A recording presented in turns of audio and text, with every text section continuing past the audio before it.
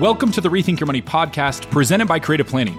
I'm John Hagenson, and ahead on today's show, the mind-blowing long-term progress that we so often overlook, why the month of November quietly broke records, as well as the misguided advice from one of America's most listened to radio hosts. Now join me as I help you rethink your money.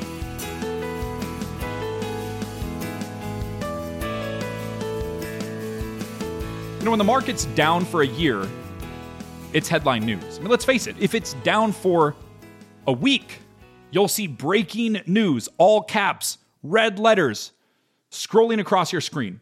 In 2022, stocks were down, bonds were down, and I'm not minimizing the pain. It was a really bad year.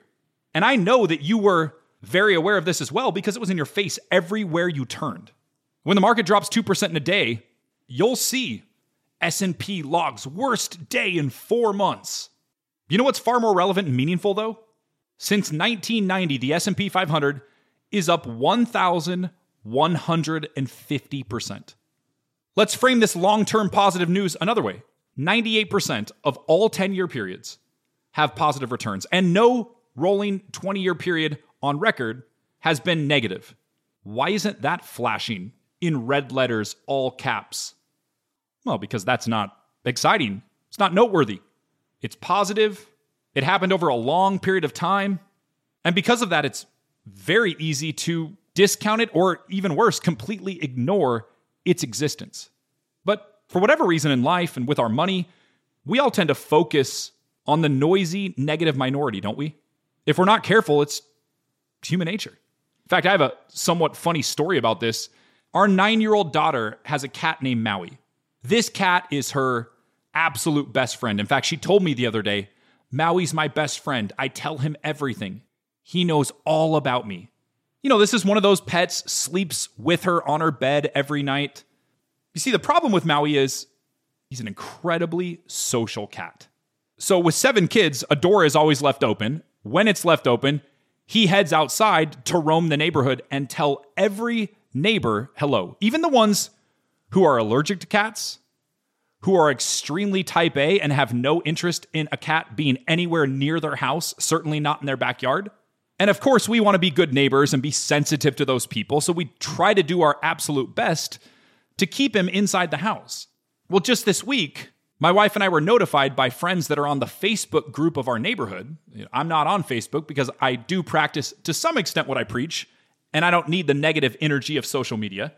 But they contacted us and said, Maui's back on the neighborhood Facebook page. Like, oh no, what did this crazy feline do this time? He hadn't done anything. He was just roaming in someone's backyard, and they posted that they want this cat gone. Another person on the thread said that he suggested shooting it with a BB gun, which is what he would do if it gets close to his house. I get it. Maybe he's more of a dog guy, but pretty awful thing to say, right? But what would be easy to ignore were every other comment, and there were a ton of them, saying, that cat is the coolest cat ever. He's never done anything but roll over on his back and want to get scratched on his belly. We love that cat. You know, tons of positive, nice people who were not represented by that negative, noisy minority. But I found myself thinking a little bit that day about, man, what is wrong with that guy that wants to shoot our cat? It's like that guy doesn't represent the majority of people. But it's so easy to get focused on the here and the now and the negative rather than all the good.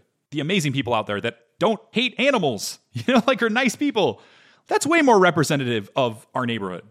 But most of the positive things in our life are gradual and they're compounding and they're not thrown right in our face in the same way that sudden negative events captivate our attention in the moment. I mean, heart disease. Great example of this. We hear all about tragic deaths, but very rarely is it highlighted that among people ages 25 to 84, deaths from heart disease fell from 400,000 deaths in 1990 to about 230,000 in 2022. Even while Americans' median age increased during that same time from 33 to 38. I mean, that's amazing. Over 150,000 people per year are still alive, are not dying from heart disease than 30 years ago. And there are so many examples of this. Look at extreme poverty, those living on less than $1.50 per day. In 1966, and this statistic is mind-blowing, half the world was living in extreme poverty. Less than 70 years later, that 50% figure is down to 9%.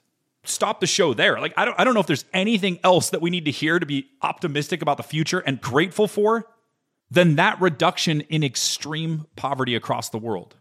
How about human progress from a labor standpoint? The same hours of work that bought 1 pound of beef in the 1600s now buys you 10.5 pounds of beef. The price of gasoline, certainly since 1980, when it was $1.19, has gone up. Average price now is $3.37. You look at that in a vacuum, you may think to yourself, wow, well, I mean, gas is 3 times higher. That's terrible in the last 43 years. But higher wages plus more fuel efficiency equals a reduction by 54% relative to 1980. Another example of human progress, while outdoor air pollution is worsening in some parts of the developing world, household air pollution deaths are in steep decline. Overall, global air pollution deaths have fallen by 40% since 1990. How about U.S. wages relative to inflation? Since 1990, the U.S. Consumer Price Index has increased 142%, while U.S. wages and salaries up 353%. That's incredible news. A massive outpacing of inflation by our wages and salaries. If you look at that same consumer price index being up 142% since 1990, let's take the S&P 500. During that same period since 1990, while the consumer price index is up 142%, and this is staggering, the S&P 500 up over 2,000%. Put in a more understandable way, from an inflation standpoint, $1 grew to $2.43. So about $2.50. That $1 in the S&P 500 grew to $26. If you look at annual working hours per worker, the average worker in the year 1870, so we're going back about 150 years, worked 3,000 hours per year. Average American worker now, less than 2,000 hours per year. You see, a lot of that data, which should absolutely renew your sense of optimism and for accomplishing your future goals, they were going back to 1990, 1960, the 1600s, 1870. Well, those are very long periods of time with progressive progress, albeit incredible progress. But how difficult it is to maintain that long-term positive focus when multiple times per week we are hit with everything's terrible and we're going to shoot your cat with a BB gun. I believe that knowledge is power, and the better you can understand the facts, the truth, and more importantly, it's ill-advised to bet against human progress. If you have any questions about your personal finances, investments, retirement planning, income, estate planning, taxes, whatever's on your mind, visit creativeplanning.com/radio now to speak with a local advisor just like myself, or you can call 1-800-CREATIVE. Why not give your wealth a second look? Well, we just had a November to remember. And just as I spoke of, you may have even missed it because it was so good and not worthy of a lot of headlines. But in years to come, make no mistake, we'll look back at November of 2023 as one of the strongest months for financial markets in history. The S&P 500 advanced 8.9%, which was its 18th biggest monthly gain since 1950. The Bloomberg U.S. Aggregate Bond Index closed 4.5% higher, which was its best month since May of 1985 and the 8th best return since inception of the entire index in 1976. Everything moved higher in November with the exception of crude oil, but even the decline in oil prices was not a true negative, unless you're someone specific to that sector, because it provided an additional boost to the rally. As oil prices declined, so did inflation fears, interest rates, and expectations of any further tightening from the Fed. So these were favorable trends and were the driving forces to one of the best months we as investors have ever seen. Our chief market strategist, Charlie Bolello, posted some great charts that I will share on the radio page of our website at creativeplanning.com/radio if you'd like to view these in detail. One of the things Charlie talked about was why the 60-40 portfolio is not dead, or maybe it's back from the dead. If you were reading the headlines, even from the end of October on MarketWatch, the headline was, "We're not in Kansas anymore, why the 60-40 portfolio might be dead and what to do now." Well, thank you, MarketWatch, for the content. You were right on cue, because the U.S. 60-40 portfolio gained 7.3% in November alone, which was, get this, its second best month in the past 30 years. Trailing, by the way, if you're wondering, only April of 2020 as we came screaming off the bottom during the pandemic. And driving that move higher in stocks and bonds was a sharp decline in interest rates. The current 10-year Treasury yield of between 4 and 4.25 is about 0.75% below its October closing high, where it was just below 5%. Also, 2-year yields have fallen about 0.2% from 5.19 to around 4.5. And of course, this historic stock market rally during November didn't go unnoticed by market participants. Bears, those bear market enthusiasts, they went back into hibernation. In the primary poll that measures sentiment, bears moved from over 50% to under 20% during the month of November. So even those negative Nellies, get this cat out of here, even they were like, oh yeah, yep, probably a bad bet for this month. November's crushing us. This is now the lowest bearish percentage since the first week of January in 2018, which came right after 2017's record 12 straight up months. Well, what turned their negative sentiment? Rising prices. The S&P 500 gained 8.9% in November, which was, as I mentioned, one of its best months ever.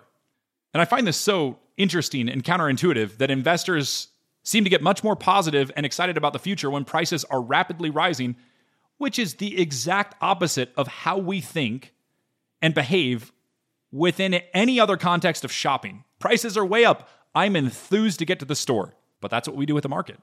And in fact, when you look at the Dow, it closed out November at a new total return high, including dividends, increasing 181% over the last decade, which, of course, 10.9% annualized. Charlie has a great chart showing all Dow participants, and the top 4 stocks in the index, not surprising, are of the technology sector. Salesforce up nearly 100%, Intel over 70%, Microsoft nearly 60%, and Apple up just under 50%. 2023 has been a phenomenal year for both stocks and bonds, with November being a historic month. Good news, heck, even great news, can go unnoticed if we're not careful.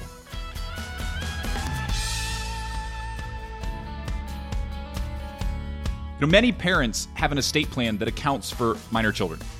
That's typical, but what happens when your child is no longer a child, but rather an adult? What needs to change? And to add an additional layer, what does that look like if that new adult has special needs? To discuss this further, I'm joined now by creative planning attorney Jerry Bell, who has dedicated his career as a lawyer to helping special needs families navigate these uncharted waters. Jerry, thank you so much for returning to Rethink Your Money. Thank you, John. Appreciate it. I look forward to being here again. Enjoy your show. Well, I appreciate that. Let's kick this off at the top. What important planning transitions occur when a child with special needs turns 18? Well, I guess I'll take a step back on that, because when any child turns 18, the wonderful world of being an adult for most states comes into play. But it's more complicated in the case of a special needs child, because most of the time, not all the time, but most of the time, they need more help than the typical 18-year-old. And even the typical 18-year-olds in some cases need a lot of help. They need a lot of help, but they don't think so. We all have our 18-year-old going on 25. True. So special needs parents get surprised by it too, because they become very comfortable, as much as they can be, with the situation they have. And then all of a sudden, just due to the laws, it's not the same as it used to be. Mm-hmm. Things like, let's just start with the basics. Decision making, that can vary a lot by the child. If you have a high functioning autistic child, let's say, or a high functioning Down syndrome child, they can probably make some decisions, but a lot of times they have no ability to make decisions, but they still turned 18. And from a legal perspective, we're faced with the issue of, what do we do to deal with that at this point in time? Let me pause there for a moment. How do you balance that child that you referenced who is capable of making some decisions, but has certain special needs that prevent them from effectively making all decisions? Good thought. It's challenging because the overriding thought, I got to get a guardianship. Well, that's not always true. There are certainly special needs children that become an adult at 18 that need a guardianship to protect them or to make their decisions. But that guardianship also takes away all their freedoms. A lot of parents are really concerned about that because their child, perhaps a higher functioning child, can make decisions. They just might need some level of help, if you will. So at one least restrictive would be just a simple power of attorney, which whether your child has special needs or not, you should have a power of attorney in place to help them. Sure. And at the other extreme, would be more of a guardianship. And in between, there's a movement around supported decision making that tries to play a hybrid role in there. But every family has to make that decision on, okay, now that they're 18, what do I need to do to help my child, which may be different than your child, Sure. in the decision making and to protect them, or do I need to protect them? There was an entire Netflix documentary around freeing Britney Spears. I'm sure as an estate attorney, you were well aware, but they basically took over full authority through that conservatorship. And then she had to fight it, saying, I can make decisions for myself. That's obviously a high profile scenario, but maybe difficult conversations and decisions for not only the family, but the courts to decide who ultimately can make those decisions. No doubt about it. And most judges, and of course, this goes through the probate court, but most judges always ask us as attorneys, does this 18-year-old really need a guardianship? Mm-hmm. Because they do have that concern. It's not a template, we just approve them. They want to make sure that they're doing the right thing for that now young adult that's turned 18. And I haven't had this happen in my practice, but I imagine there are some situations where you have the overbearing parent that is really trying to overprotect their child, perhaps, that maybe they could do it different than a guardianship, but they chose not to. Britney Spears clearly was in that vein. But it's a fundamental thing for a family where they need to talk to someone who knows their options. And I always make sure the client knows it's your decision. I get a little concerned when the parent, I don't ever want to take away my child's freedoms, but their child clearly needs support in decision making. And you get concerned about those situations where the child may be exposed a little bit because, sorry, there are bad people out there too. Yeah, there absolutely are. So they turn 18. You've got to figure out from a decision-making standpoint, how about government benefits and coordinating that? What changes when they turn 18? Well, it creates a bunch of confusion for most families and most households. But when they turn 18, prior to that, the child fell under their parents' assets and their parents' income. They used the term that they were deemed with their parents' situation. But at age 18, the government looks at them and the Social Security Administration looks at them as their assets and their income. So a child that perhaps could not qualify for, let's say, supplemental security income or SSI prior to 18, all of a sudden could qualify for that. And interesting. A lot of it's awareness. And sorry, government benefits has never been easy to define and to help people understand sometimes. To be clear, Jerry, you're referencing a scenario where the parents, their household income is too high. They're making too much money. But once that child is an adult, now they don't have that income and can qualify for certain low income or income related, I should say, benefits that they otherwise made too much money for as a family. Absolutely. So you could have happy family, 2 incomes, plenty of income, plenty of assets. Prior to 18, there's no way they were going to qualify for Social Security typically. Sure. After 18, that child who's now an adult, well, they're not able to work, let's say.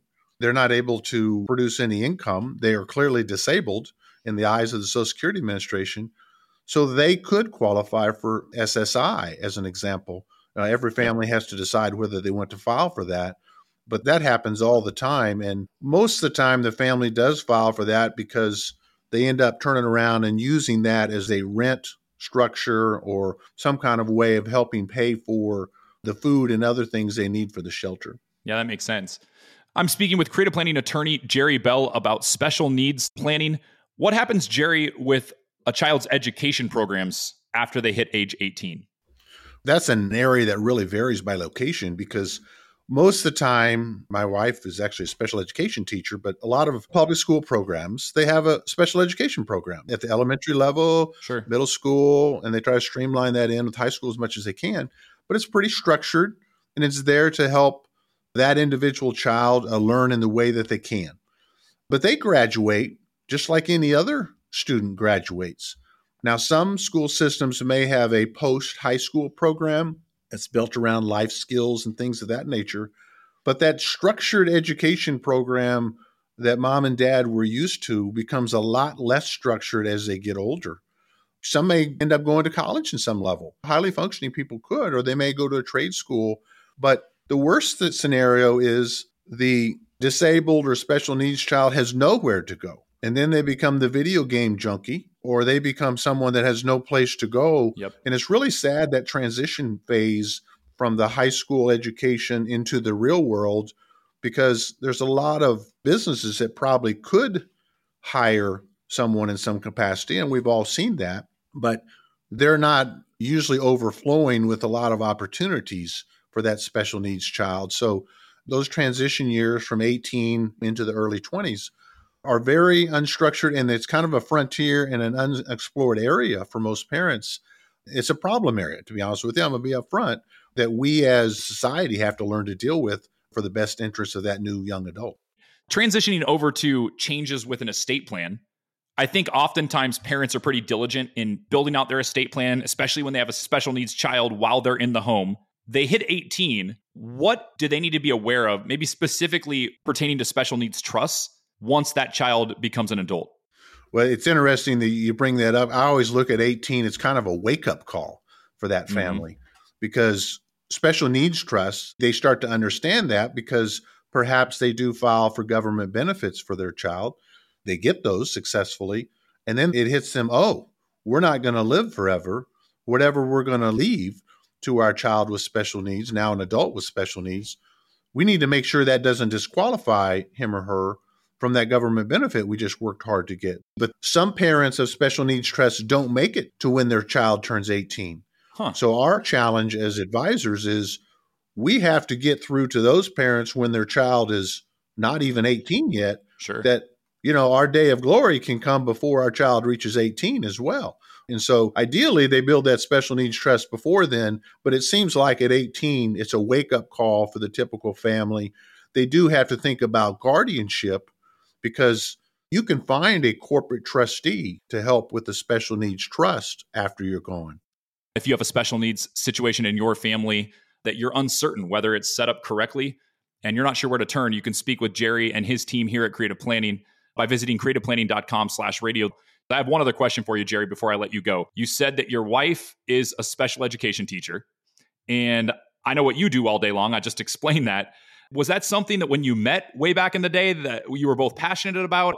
That's funny. No, we weren't even in that discipline, John. She evolved into teaching and found that as her calling, in particular special education. I always joke with her, I give her plenty of practice at home on that as well. And I wasn't an attorney.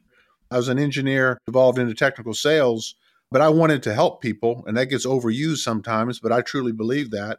And I went back to law school for that, and now have found a lot of joy, all kinds of help. But a special needs family, they need it as much as anybody. And one thing I'll add on to what you said there, we are trying hard, and I think others in the industry as well, to increase the education, whether it's webinars, whether it's your radio show or print material, because people are very hungry for education on what they should do with special needs or how they can help their niece or nephew or things of that nature. But we just evolved into it, and the good Lord put us in place where we can make a difference. Well, your wife and you are helping a lot of people. You're an inspiration to me, and I think to a lot of others here at Creative Planning in terms of your heart and really wanting to make a difference, and you are absolutely doing that. So appreciate you spending a little time with me, and have a great day, Jerry. Thank you, John. Well, recently, national radio host Dave Ramsey recommended that retirees invest 100% of their assets in equities, like in the stock market, from which they would withdraw 8% of their portfolio's starting value every year, with each year's expenditures adjusted for inflation. Let me give you an example here. If inflation's at 3%, a retiree with a $1 million portfolio would take $80,000 in withdrawals the first year. The next year, because of that inflation rate, it would go to $82,400. In year 3, they'd take $84,872, and so forth. Let me pause here, because I have all sorts of problems with this. It's just wretched, terrible advice. But I want to preface that by saying Dave Ramsey's probably helped more people than anyone else in our country manage a budget and to live within their means and get out of debt. His Financial Peace course has changed countless lives, and I appreciate his contribution to financial progress. He's done a ton of good. But with that said, I have to dispel this myth, because if you listen to this, you are putting yourself in harm's way. No question about it. Significant research has been done by the likes of David Blanchett, Michael Fink, and Wade Pfau regarding withdrawal rates. And they wrote a great response that I'm going to quote. And these are people with PhDs on the subject who have dedicated hundreds or thousands of hours to researching this specific topic. The consensus amongst us certified financial planners is that a safe withdrawal rate is around 4%, with the caveat of what are your legacy priorities? Are you willing to lower withdrawals during bad markets? What's your overall risk tolerance? What's your longevity? I mean, do you think you're going to live to 100 or are you going to live to 80? And a host of other factors, but certainly it may be 5.1, it may be 3.6, it might be 4.8, but we're in the ballpark there. No one, and I mean no one that I'm aware of, has done research that would validate an 8% withdrawal rate. Here are a few Ramsey notes from his show, and I quote, "There's all these goobers out there that have always put this 4% crap in the market. It's too low because it's not realistic. You don't need to live on 4% of your money for your nest egg to survive. And what it sets up is this guy doesn't think he has enough money because stupid people put out low withdrawal rates. You put that out into the daggum community, and then people go, I don't have enough money. It's hopeless. I'll never be able to save enough to retire. $1 million should be able to create an $80,000 income for you, boys and girls, perpetually, forever. You should be able to pull $80,000 forever. So when you tell people that $1 million creates $40,000 of income, you go, oh, I've got to have $2 million and I can't make that.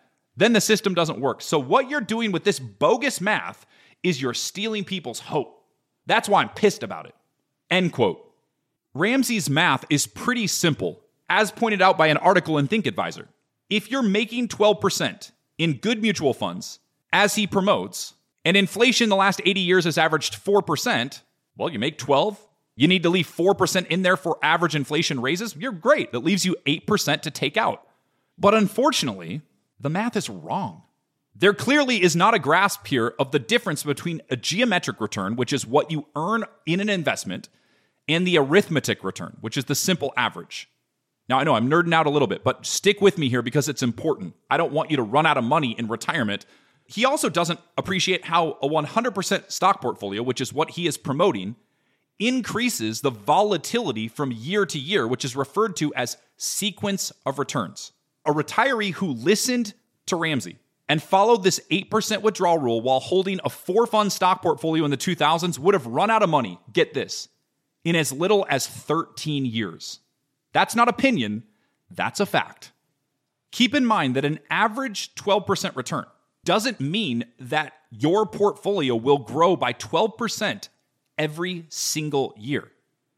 If $1 million invested in stocks falls by 20%, well, you now have $800,000. Your $1 million is down to $800,000. If it rises the next year by 25%, you're back up to $1 million.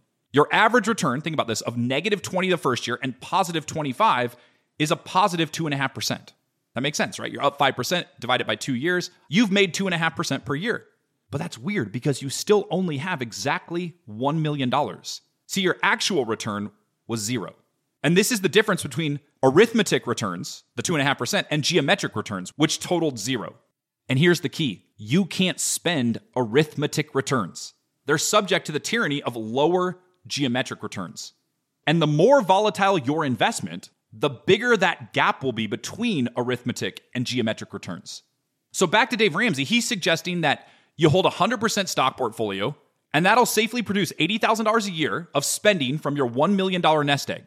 And he says, well, you can't hold bonds because it simply won't give you a high enough return. But as mentioned, that subjects you to significant sequence of returns risk. And let me give you some hard numbers surrounding this. If you divide your savings equally among 4 American funds that match Dave's allocation, you'd have the AMCAP Fund, the Growth Fund of America, the Investment Company of America, and the New Perspective Fund. And these funds, by the way, have performed extremely well since their inception. On the aggregate, they've provided investors with a 14.3% arithmetic return and a 12.6% geometric return. Like, this is great news, right? If you're an investor and you're wanting to take more money in retirement and not run out of money, like, this is fantastic. Look at those returns. Imagine it's December of 2000. Stocks have had a phenomenal run between 1995 and 2000. That 4-fund portfolio rose between 16 and 31% every single year. 2000 was a slow year. Returns only rose by 2.9%. But you figure that the funds will continue to grow by that conservative, and I'm using air quotes, 12% or so in the future, just as they have in the past on average. Well, you were wrong. Let's look at how long could you have withdrawn $80,000 per year plus inflation. Fortunately, some of these super nerds, as Dave called them, like the PhDs, did the research and ran the math. In 2001, your investments slipped by 7.5%, and you took out your $80,000. So now your $1 million is down to $850,000. Second year of the portfolio, it falls by 17.8%. Now, fortunately, inflation's modest, but you need to withdraw that year $81,362 to maintain your same standard of living. What's your balance at the end of 2002? $632,000. In year 3, thank you. It rebounds by 31.4%. So you're breathing a sigh of relief. You're like, oh man, that got scary there for a while. It was under $700,000.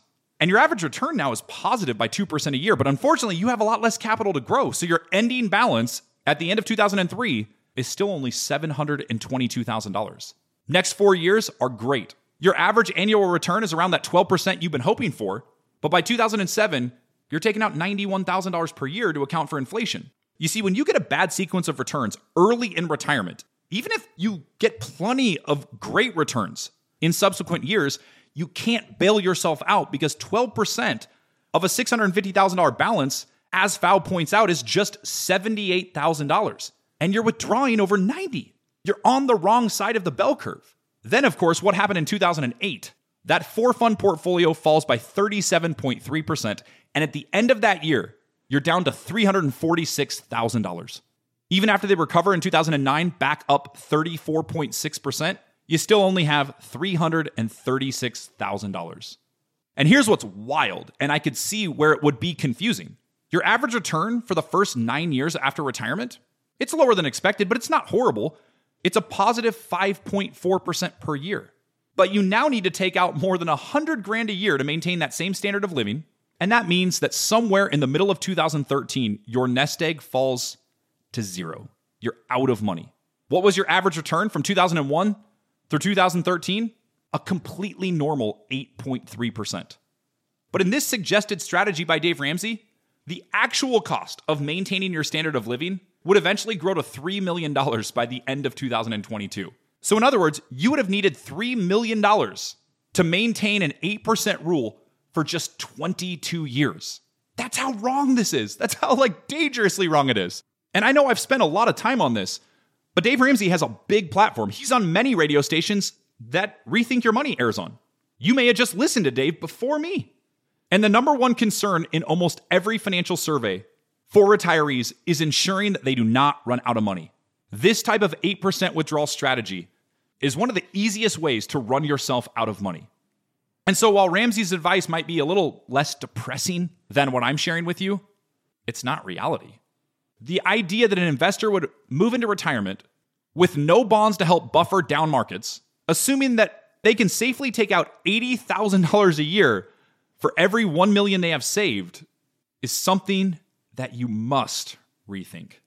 Dave Ramsey has been quoted as saying change is painful. And I hope that when it comes to retirement spending and investing, he's willing to change his mind about the advice he's been providing.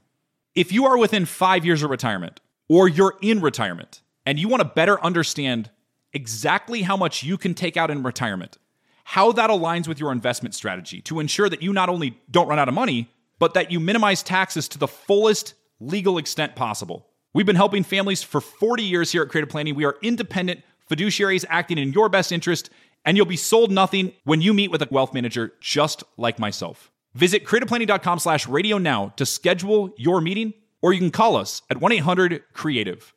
Why not give your wealth a second look? I have one other piece of common wisdom that I'd like us to rethink together, and that is that your portfolio is safer when you are more defensive and pessimistic about the market. Frankly, it's hard to be a pessimistic long-term investor. The two don't mesh, because to benefit from the stock market, you have to be actively participating in it, even during down markets, which occur about 1 out of every 4 years. I mean, the typical correction, which happens every year or two, means the market will be down about 14% off of its all-time highs. You'll have a bear market every 4 or 5 years. You'll have a crash every 5 or 10 years. And so to remain invested during countless periods of negative sentiment and negative returns in the markets requires a level of optimism. And when I think about the thousands of investor meetings that I've had personally as a wealth manager, it's easily, and I'm just estimating, but it's easily 20-1 in terms of investors who have significantly hurt themselves as a result of being too conservative when compared to those who took far too much risk. Made some crazy bet and submarine their financial plan. I think the perception is that being too risky is the biggest threat. No, I would argue that for most retirees who are 65 and may still have a 35 or 40-year time horizon that they need the money to last for, the bigger risk is taking a posture of pessimism and having way too much in cash or trying to time the market. Creative Planning Chief Market Strategist Charlie Bilello posted a chart to his X account that provides a brilliant visual to this concept and the cost of bad timing. And this is posted to the radio page of our website if you'd like to view it for yourself, or you can follow him at Charlie Bilello on X. The chart looks at just 2023, this year alone. If you've been fully invested in the S&P 500, you're up around 20%. But if you miss just the 5 best days of all of 2023, you're only up 8%. If you missed the 10 best days, you're not up around 20%, you're down 1%. If you missed the 20 best days because you were pessimistic and trying to time the market and trying to protect your capital, you're down 14%. And if you missed the 30 best days but were invested the entire rest of the year, you're down 23% in 2023 instead of being up nearly 20%. So here's what you need to do. I say it almost every week. Tune out the media. Check your returns far less often and trust a good fiduciary advisor that will provide you with objective advice. And so while it may seem intuitive that your portfolio is going to be safer if you're more pessimistic, that's conventional wisdom that you need to rethink.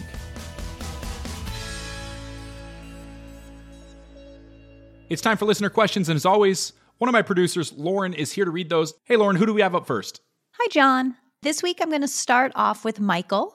He's written in and says, I've accumulated a sizable balance in my HSA, but I'm not clear on exactly what I can use it on, or if there's a penalty if I use it too early. Can you provide some clarity on how this works?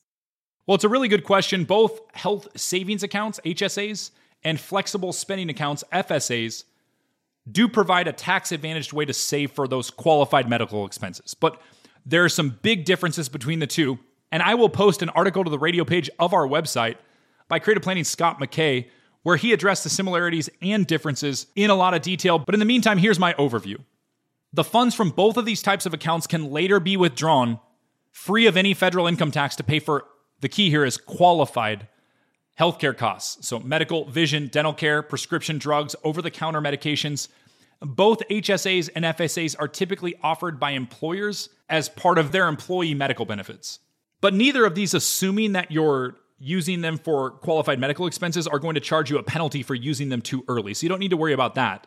But the HSA is only offered to those with a high deductible health insurance plan as their primary insurance, where flexible spending accounts are a workplace benefit and it's offered by your employer and you just have to enroll in it during the open enrollment period. Contribution amounts are different. HSAs are higher, $8,300 per family or $4,150 per individual. There's also a $1,000 catch-up contribution for those age 55 and older in 2024. And the limit for FSAs is much lower, $3,200 per individual.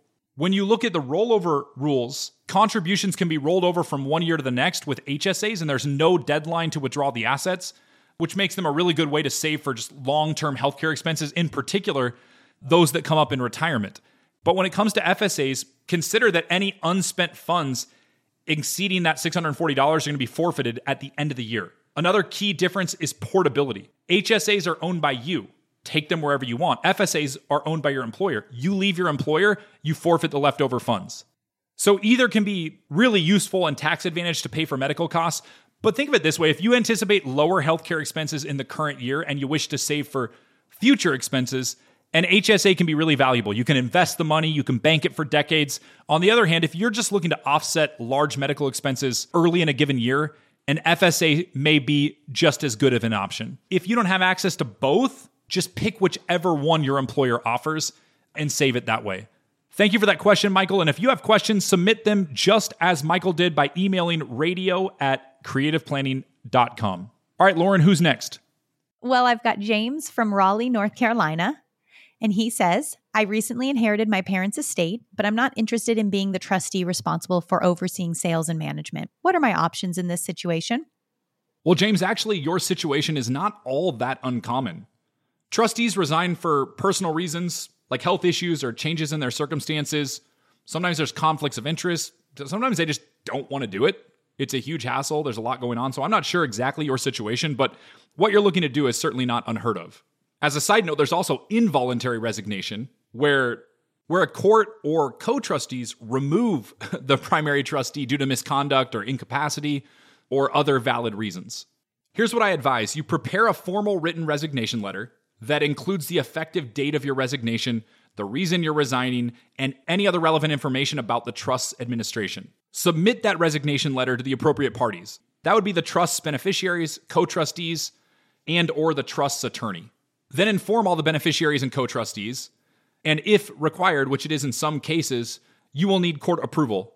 But most importantly, speak with an attorney there in North Carolina, and they can offer specific advice for your situation. If you're not sure where to turn, you can request to meet with us at Creative Planning by going to creativeplanning.com/radio or by calling 1-800-CREATIVE. All right, Lauren, next question. Next, let's hear from Bridget from Tucson, Arizona. She writes, about 5 years ago, my husband and I purchased a timeshare, and we are not getting enough use on it. What's the best way to get out of a timeshare? Oh, the timeshare, the gift that just keeps on giving. And there's one thing I have learned, and by the way, I know some of you listening, you have a timeshare, you have a few of them, you actually really like them, so I'm definitely overgeneralizing, I realize that, but the hundreds of people that I have met with as a financial advisor who do not like their timeshare and wish they had never bought it is actually staggering. So if you learn anything from today, when you're in that high pressure pitch, really think it through and make sure you understand the fine print. Here are your options in no particular order. You could resell it, and there are plenty of resale companies that help with this. Now, keep in mind on the secondary market, you'll probably not get what you initially invested. You may not even be able to get rid of it. And that industry has a ton of bad actors, and there are a lot of scams. So be careful reading the reviews of that resale company to make sure it's legit. Another consideration would be renting out your timeshare to cover some of the costs. That's going to be subjected, though, to the specific terms of your timeshare agreement. Some don't allow for that. You could also consider donating it. Some charitable organizations accept timeshare donations, and then, of course, they turn around and try to sell it, just as I referenced. But be cautious. Research the organization thoroughly to, again, ensure that it's not a giant scam. You could also transfer or gift the timeshare. Surprise! Look in your stocking. I just gave you a timeshare. Now, all you got to do is pay all the ongoing fees of $7,000 a year, or whatever it is. Merry Christmas! All right, we'll see you Thanksgiving next year. But before taking any action, I would carefully review your timeshare contract, have an attorney review it that's specialized in timeshares, and make sure to research the laws in your specific jurisdiction there in Arizona. If you'd like to speak with my team here in Arizona, you can do so by reaching out directly on the website. All right, Lauren, next question. Finally, I've got Bruce. I'm 80 years old young, and I'm writing to figure out if it makes more sense in my plan to sell my current home in Indiana and keep renting out in Arizona, or if it would be better to sell my Indiana home and use those funds towards a mortgage out in Arizona. Well, Bruce, I like the way you put that 80 years young. You're emailing in questions to a radio show, so I can tell you're still on top of things, and that's great. I'm a fan, though, for everyone, whether in retirement or 35 years old, to use their money in a way to simplify their lives. I'm not sure, between 80 and 100 years old, if you're going to want to be a homeowner, certainly not a landlord. So how about a third option? Consider selling the Indiana home so that you're not dealing with a renter. Invest those proceeds in liquid investments that are consistent with your goals and your overall financial plan, your tax strategy, and just continue renting in Arizona. Obviously, there are other factors around primary residences.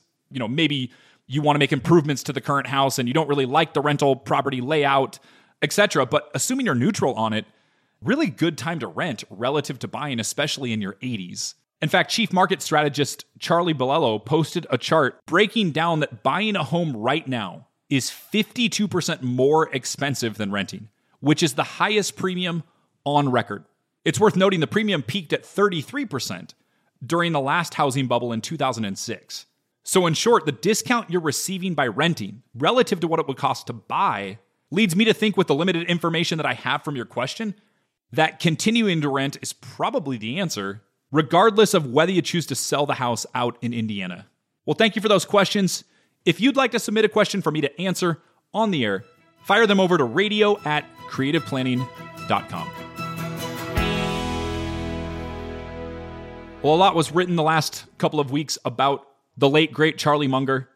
And while he was known for being a billionaire and Warren Buffett's right-hand man for decades, his life was about way more than just money.